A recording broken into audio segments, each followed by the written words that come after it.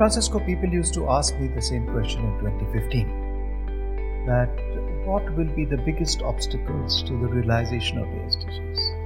And my standard response is to be shocks, political shocks, environmental shocks, social shocks, and shocks to our systems which are unanticipated. And look what happened since 2015. We have a war in Ukraine, we had the COVID-19 crisis. These were not really anticipated shocks. So I think while the trajectory is bad, that we are not going to get to the goals and targets we set by 2030, what's going to be happening between now and 2030 are going to be increasing shocks which we can't even imagine. Shocks in the area of health, shocks in the area of the environment, shocks in our social systems, shock in our political systems, and those will throw us back. And so what will happen in 2029 when people sit down to see how do we recraft what we've done, it will be the impact of these unknowns, which is difficult for us to anticipate. But I know in the next 7-8 years, there are going to be a large number of shocks, and our resilience is what's going to define us.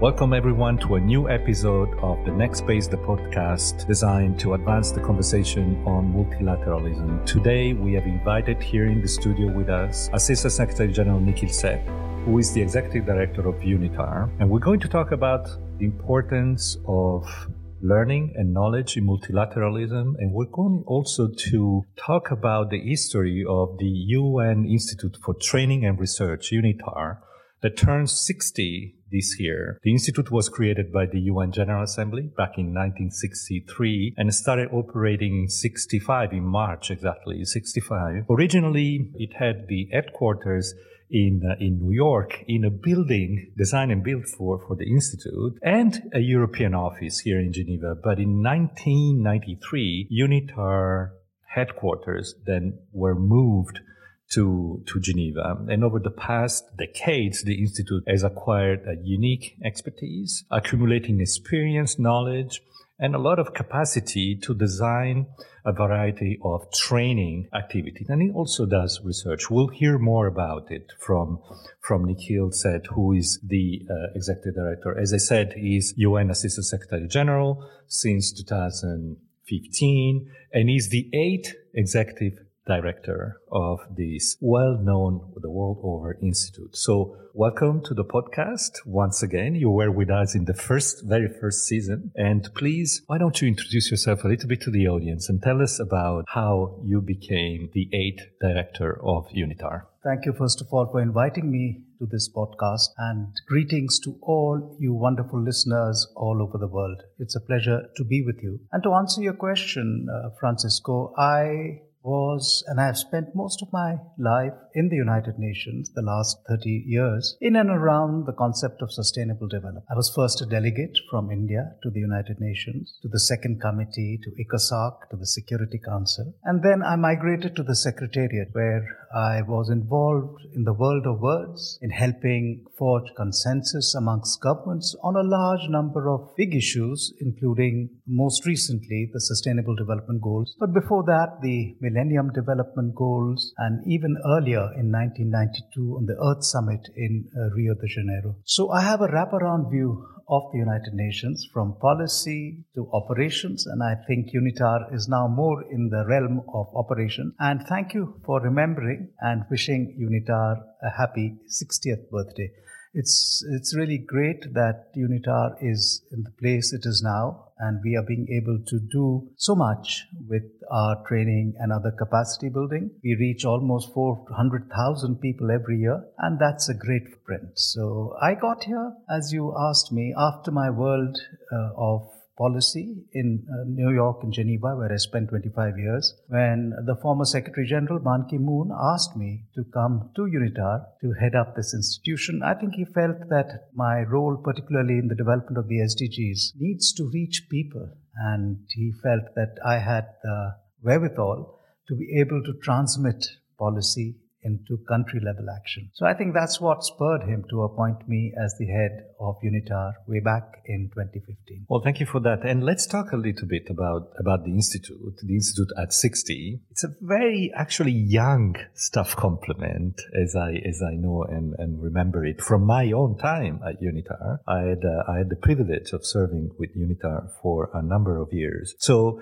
the creation of the Institute back in the 60s coincided with this unique moment in time where we had the process of decolonization generating new members for the United Nations. In particular, in the first few years, there were 36 new member states joining the UN. 28 of them were African states.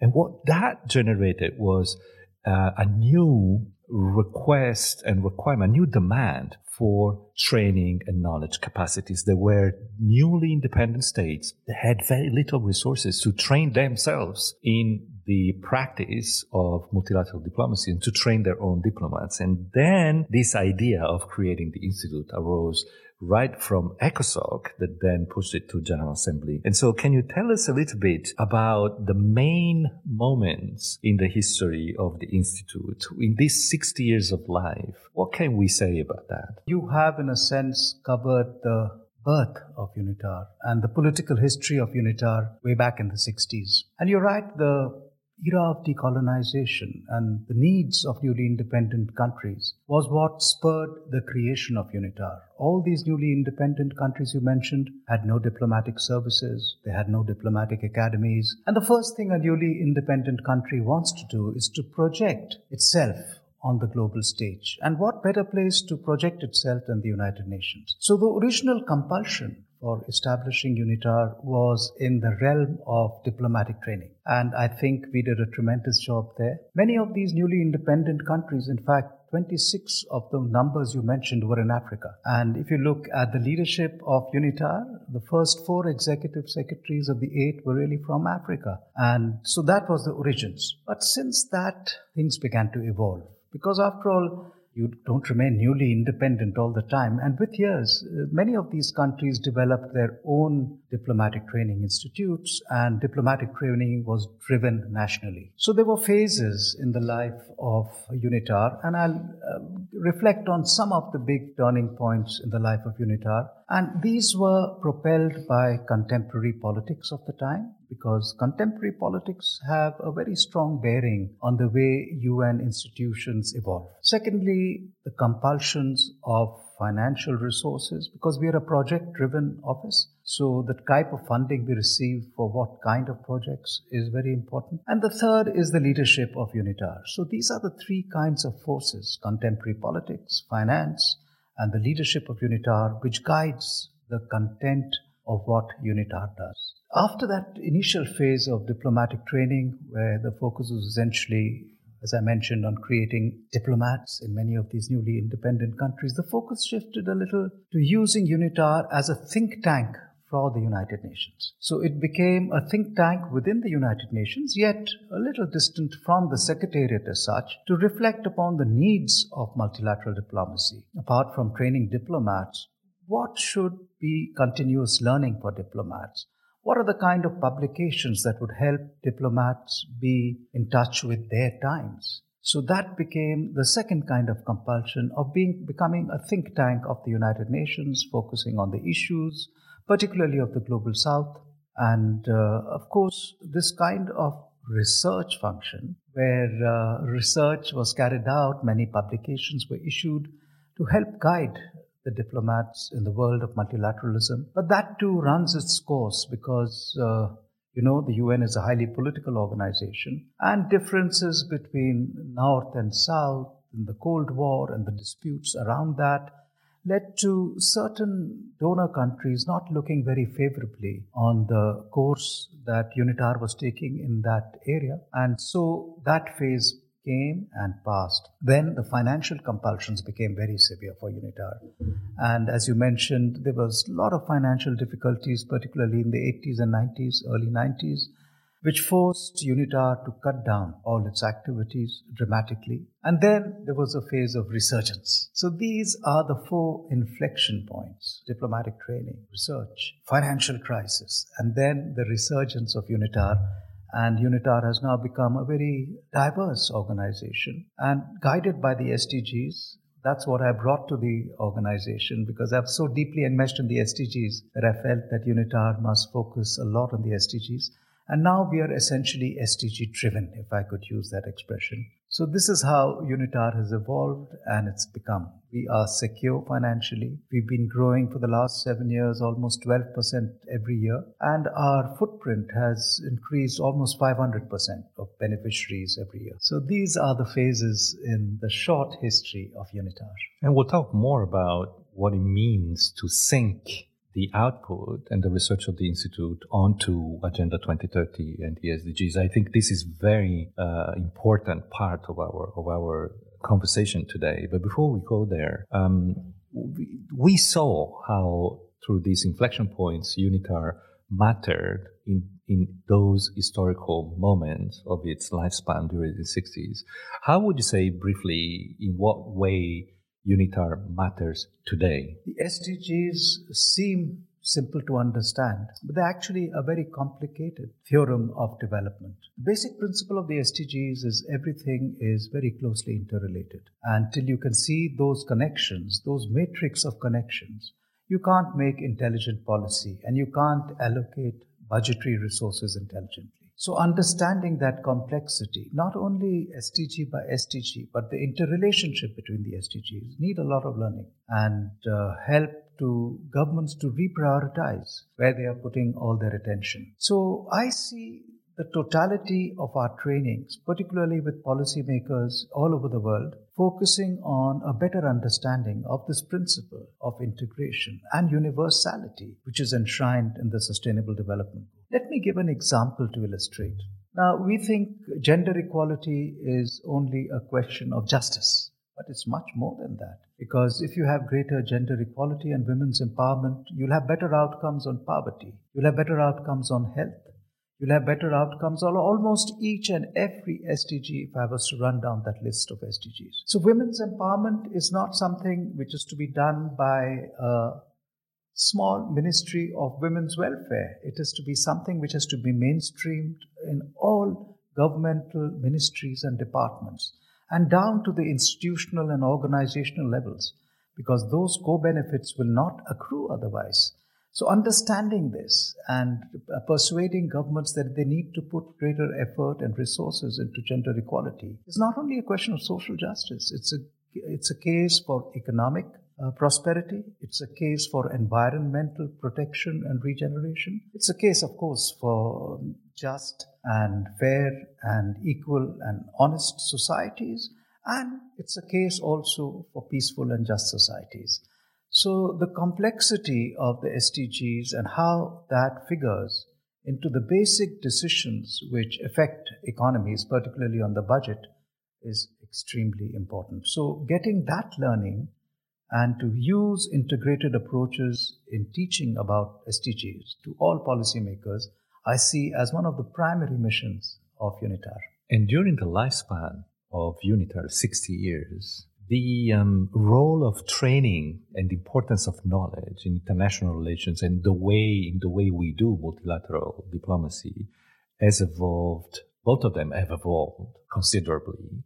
So I was wondering if you could give us a sense of how was the Institute capable of adapting to this transformation that has been going on from the 60s to today. In the area of training, for example, the transformation was radical. It was completely different then and now. So how was UNITAR able to remain afloat and adapt to this transformation? UNITAR has to be at the cutting edge of knowledge generation and sharing. The heart of multilateralism is intelligent multilateral decision-making. Intelligent multilateral decision-making is a corollary to better and informed delegations who negotiate, who come to outcomes, who come to legislation, and of course the subsequent operational activities at the country level. But how do delegations from such diverse countries, where knowledge is uneven,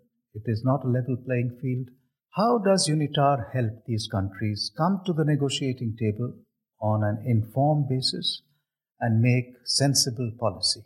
That is our basic challenge. It's always been, and in the 30 years of multilateralism that I've been through, one thing I've always noticed is the unequal information base on which delegations operate. And now increasingly we are seeing the potent force of science and technology. And unless we have a room full of people who are equally equipped to understand the consequences for their diplomacy of the changes that are taking place from the knowledge base on which they operate.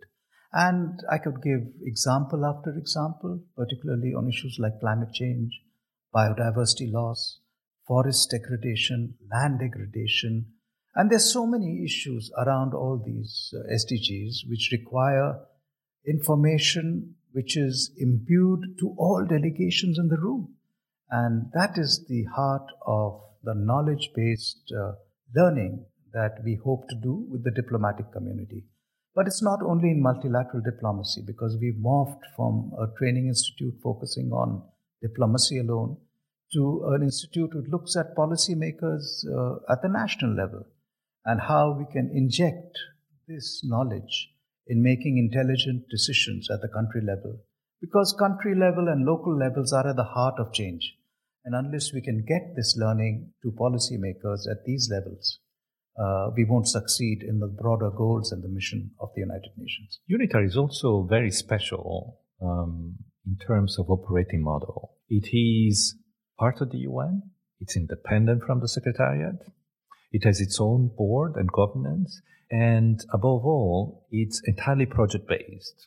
For our audience who are not acquainted with the UN, it means that UNITAR does not receive regular contributions from governments, from states, who benefit from its programs, but it's project-based. So how does it work? How do you manage the financial front at UNITAR? There are two parts to what you've asked me. One is on the governance model, and I think it's an intelligent model because getting enmeshed in the Secretariat and getting enmeshed in global politics, as most organizations in New York who are part of the Secretariat do, has a downside. It has a very severe downside. And the founding fathers of UNITAR kept that distance of UNITAR because we are a knowledge institution. And many parts of the UN Charter, particularly those relating to the Secretary General's reports, take great pride in the independence and autonomy of knowledge. You can't enmesh that in politics. If you color everything you produce and you train and you build by politics, you'll never succeed. So that autonomy, I think, is very important for a knowledge-based institution. On financing, I must say, we've had difficulties in the past, but I always say that donors vote with their wallets. And the fact that over the last 7 years at least we've been growing means that we've been doing something right. Yes, they take a little flexibility out from my ability to direct certain thematic identity to the activities we do, but that's a consequence. Donors have their pet themes, they have development cooperation policies to implement, and that colors the areas for which they give money. But the fact that they are giving more and more money to UNITAR means they're happy with the end product. They're happy with the reports they get back, on the evaluation they get back from those who have learned and who we've been able to build capacity on. So finances at this point in UNITAR's history is not the obsession it used to be, say, 10, 15 years ago, when UNITAR was going through severe downturns and severe cutbacks on voluntary contributions. Let's talk a bit about the importance of this knowledge and learning in the overall scheme of multilateralism and how multilateralism happens as a practice in multilateral diplomacy. And that will give us also the opportunity to identify a little bit who are your beneficiaries, who are these clients that benefit from the knowledge generation you were mentioning. So in essence, UNITAR's work is about strengthening multilateral diplomacy, said it, and promoting Agenda 2030, and also delivering applied research solutions. Yeah, you're not afraid of technology. You're deep into data, understanding of data usage. So knowledge to lead is one of the mottos that most people know from your websites, from your sort of projection of Unitar in the public space. And can you tell us more then what knowledge for what leaders? Who are these leaders that come and benefit from your programs? Leadership today is disaggregated, and all of us are leaders in our domains. So it may be a big domain, it may be a small domain, but it has to be leadership imbued by a new spirit of collaboration and a new spirit of learning and knowledge. And so the people we reach, some of them may be less influential. They could be community leaders in helping ameliorate some of the peace areas, some of the conflicts that we see, or they could be ministries of environment, they could be ministries of health and so on. So it's not the level which defines leadership necessarily. It's change leadership, which I would like to emphasize. And how does change come about, especially for adult learners? Change comes about only when the penny drops and you understand that what you've been doing and you've been doing for so many years is actually not looking at the full picture. And how do you get that full picture to create policy change? And those are the kind of change leaders we hope to reach. These 400,000-500,000 people we are reaching every year. We want to show them that there are ways of thinking and doing things differently. And that is the way in which we reach these change makers. You talked about technology. I want to talk a little about technology because I think the way I have seen with the world change over the last 5 years, and it's an exponential growth which is going to continue for the next decade, is technology. And we keep hearing new and new things of the twinning of information and communication technologies with artificial intelligence and how that's going to revolutionize everything, including in education, learning, ChatGPT, the various other things like BARD, which is being developed and so on.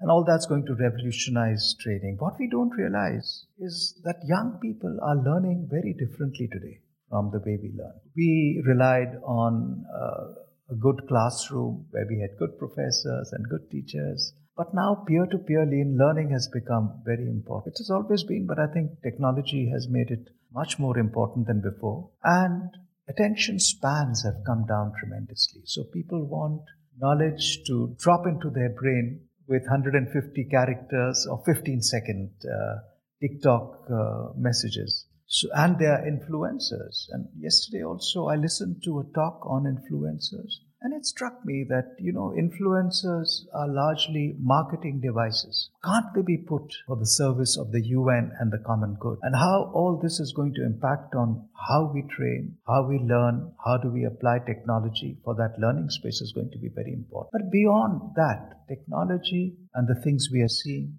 every day are going to impact on all the pillars of the United Nations work. They're going to have a severe impact on peace and security with hybrid war and all kinds of things that are happening out there. They'll have an impact on social issues and human rights issues, on privacy, on space, on hate speech, on all kinds of things which people are struggling against.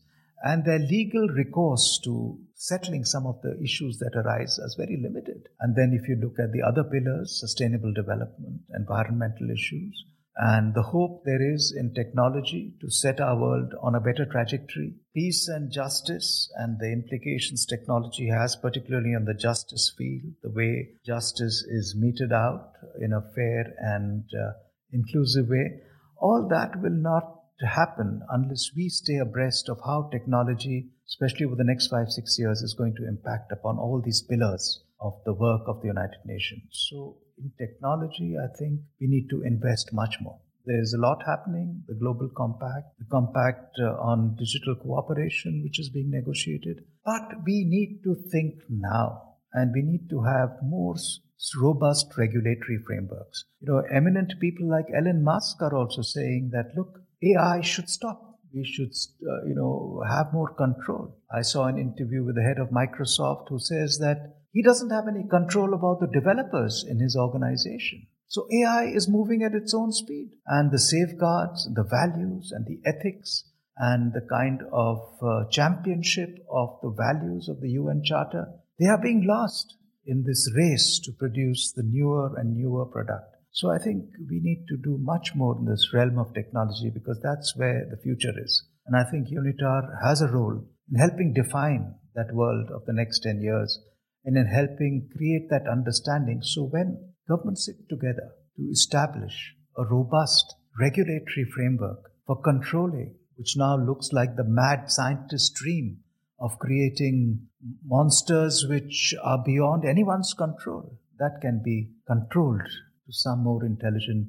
system. You've been mentioning here and there some of the areas in which UNITAR produces knowledge and generates training opportunities for your beneficiaries.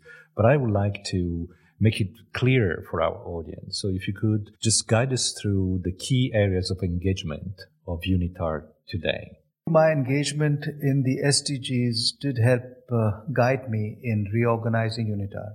And for the media purposes in the SDGs we wrote the language of the 5 Ps. Peace, planet, people, prosperity, and partnerships. So that's become the divisional structure of UNITAR. And we hope by doing more. But if you look at the contemporary problems and the existential problems of our world, it's of course peace. We see every morning disastrous stories of the breakdown in law and order, breakdown in peace, the actual violations of the UN Charter at a rate we've not seen since the end of the Cold War or even up to the World Wars. And so peace has to be an important focus. Peace, of course, is a complex issue, right from conflict prevention to sustainable development goals and justice, which is the basis of long-term peace.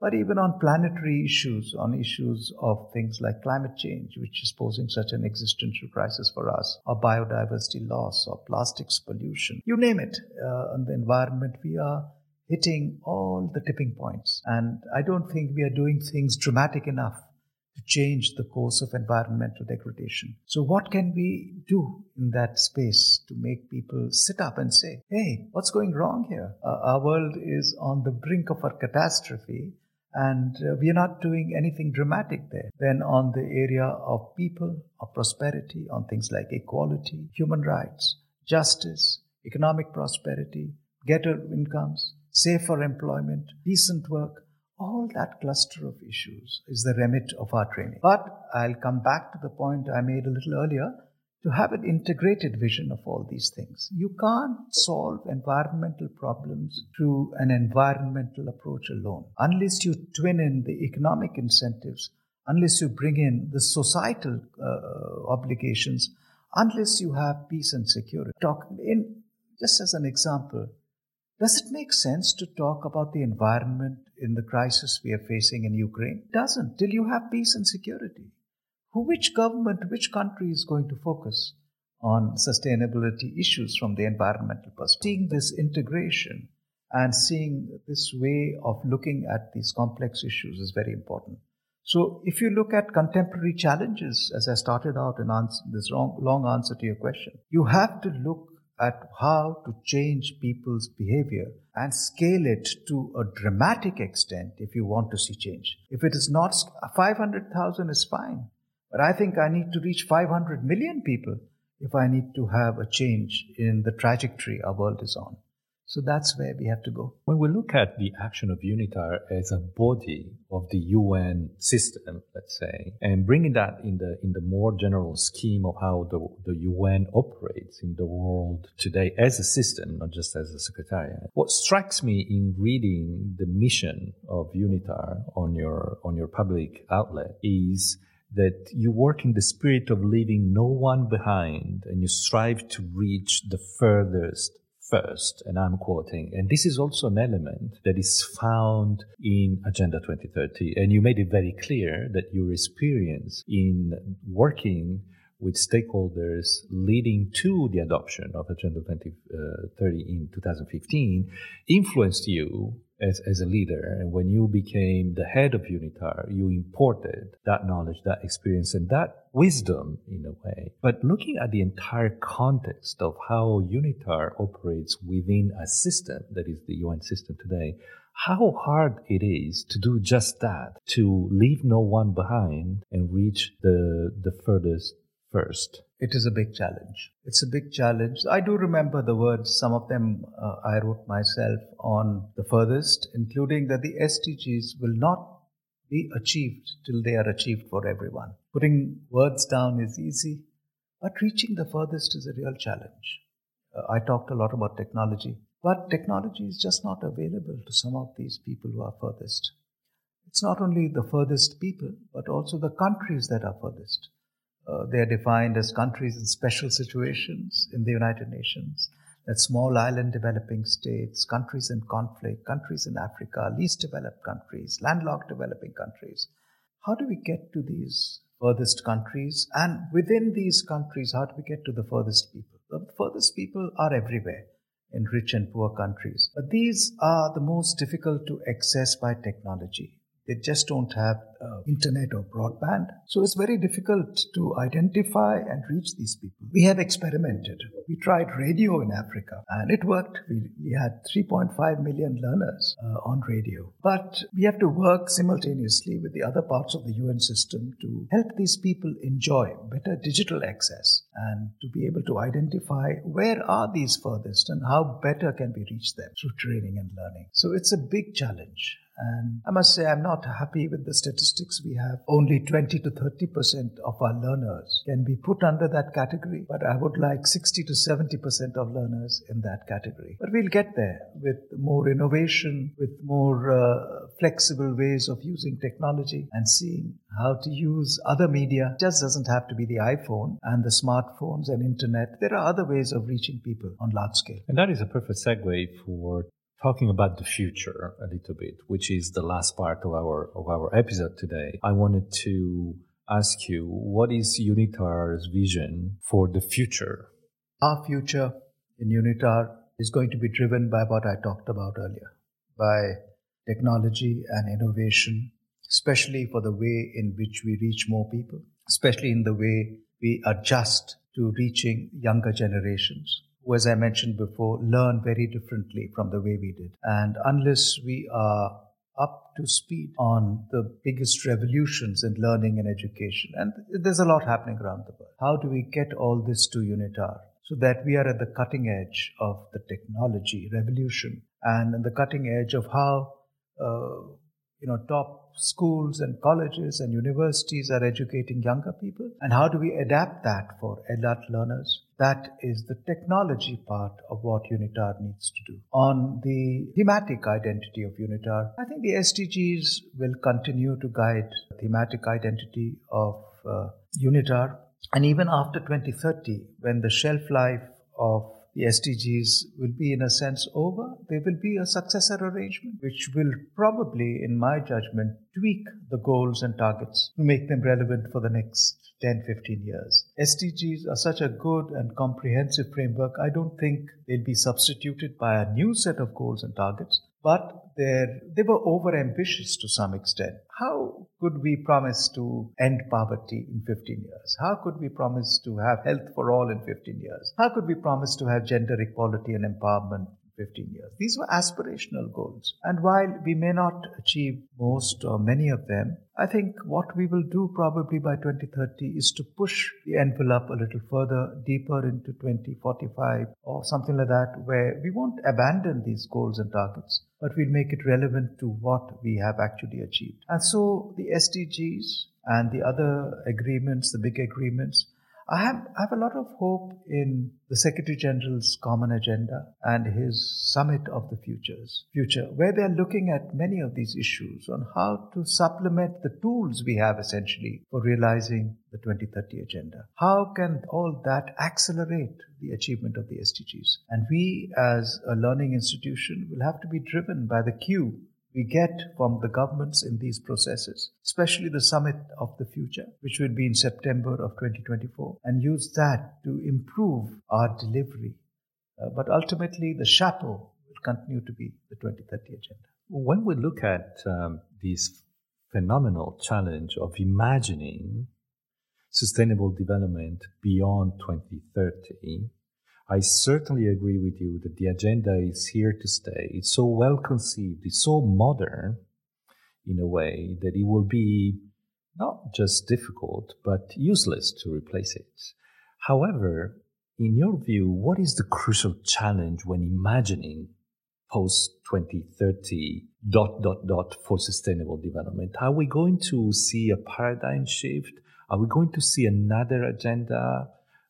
It's going to be a continuation or a shift for the better? How could we make sense of that moment when we start discussing, possibly, as you said, at the summit for the future, the reality of post-2030? Francisco, people used to ask me the same question in 2015, that what will be the biggest obstacles to the realization of the SDGs?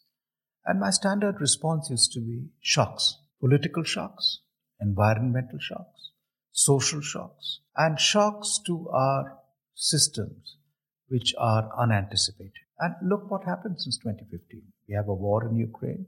We had the COVID-19 crisis.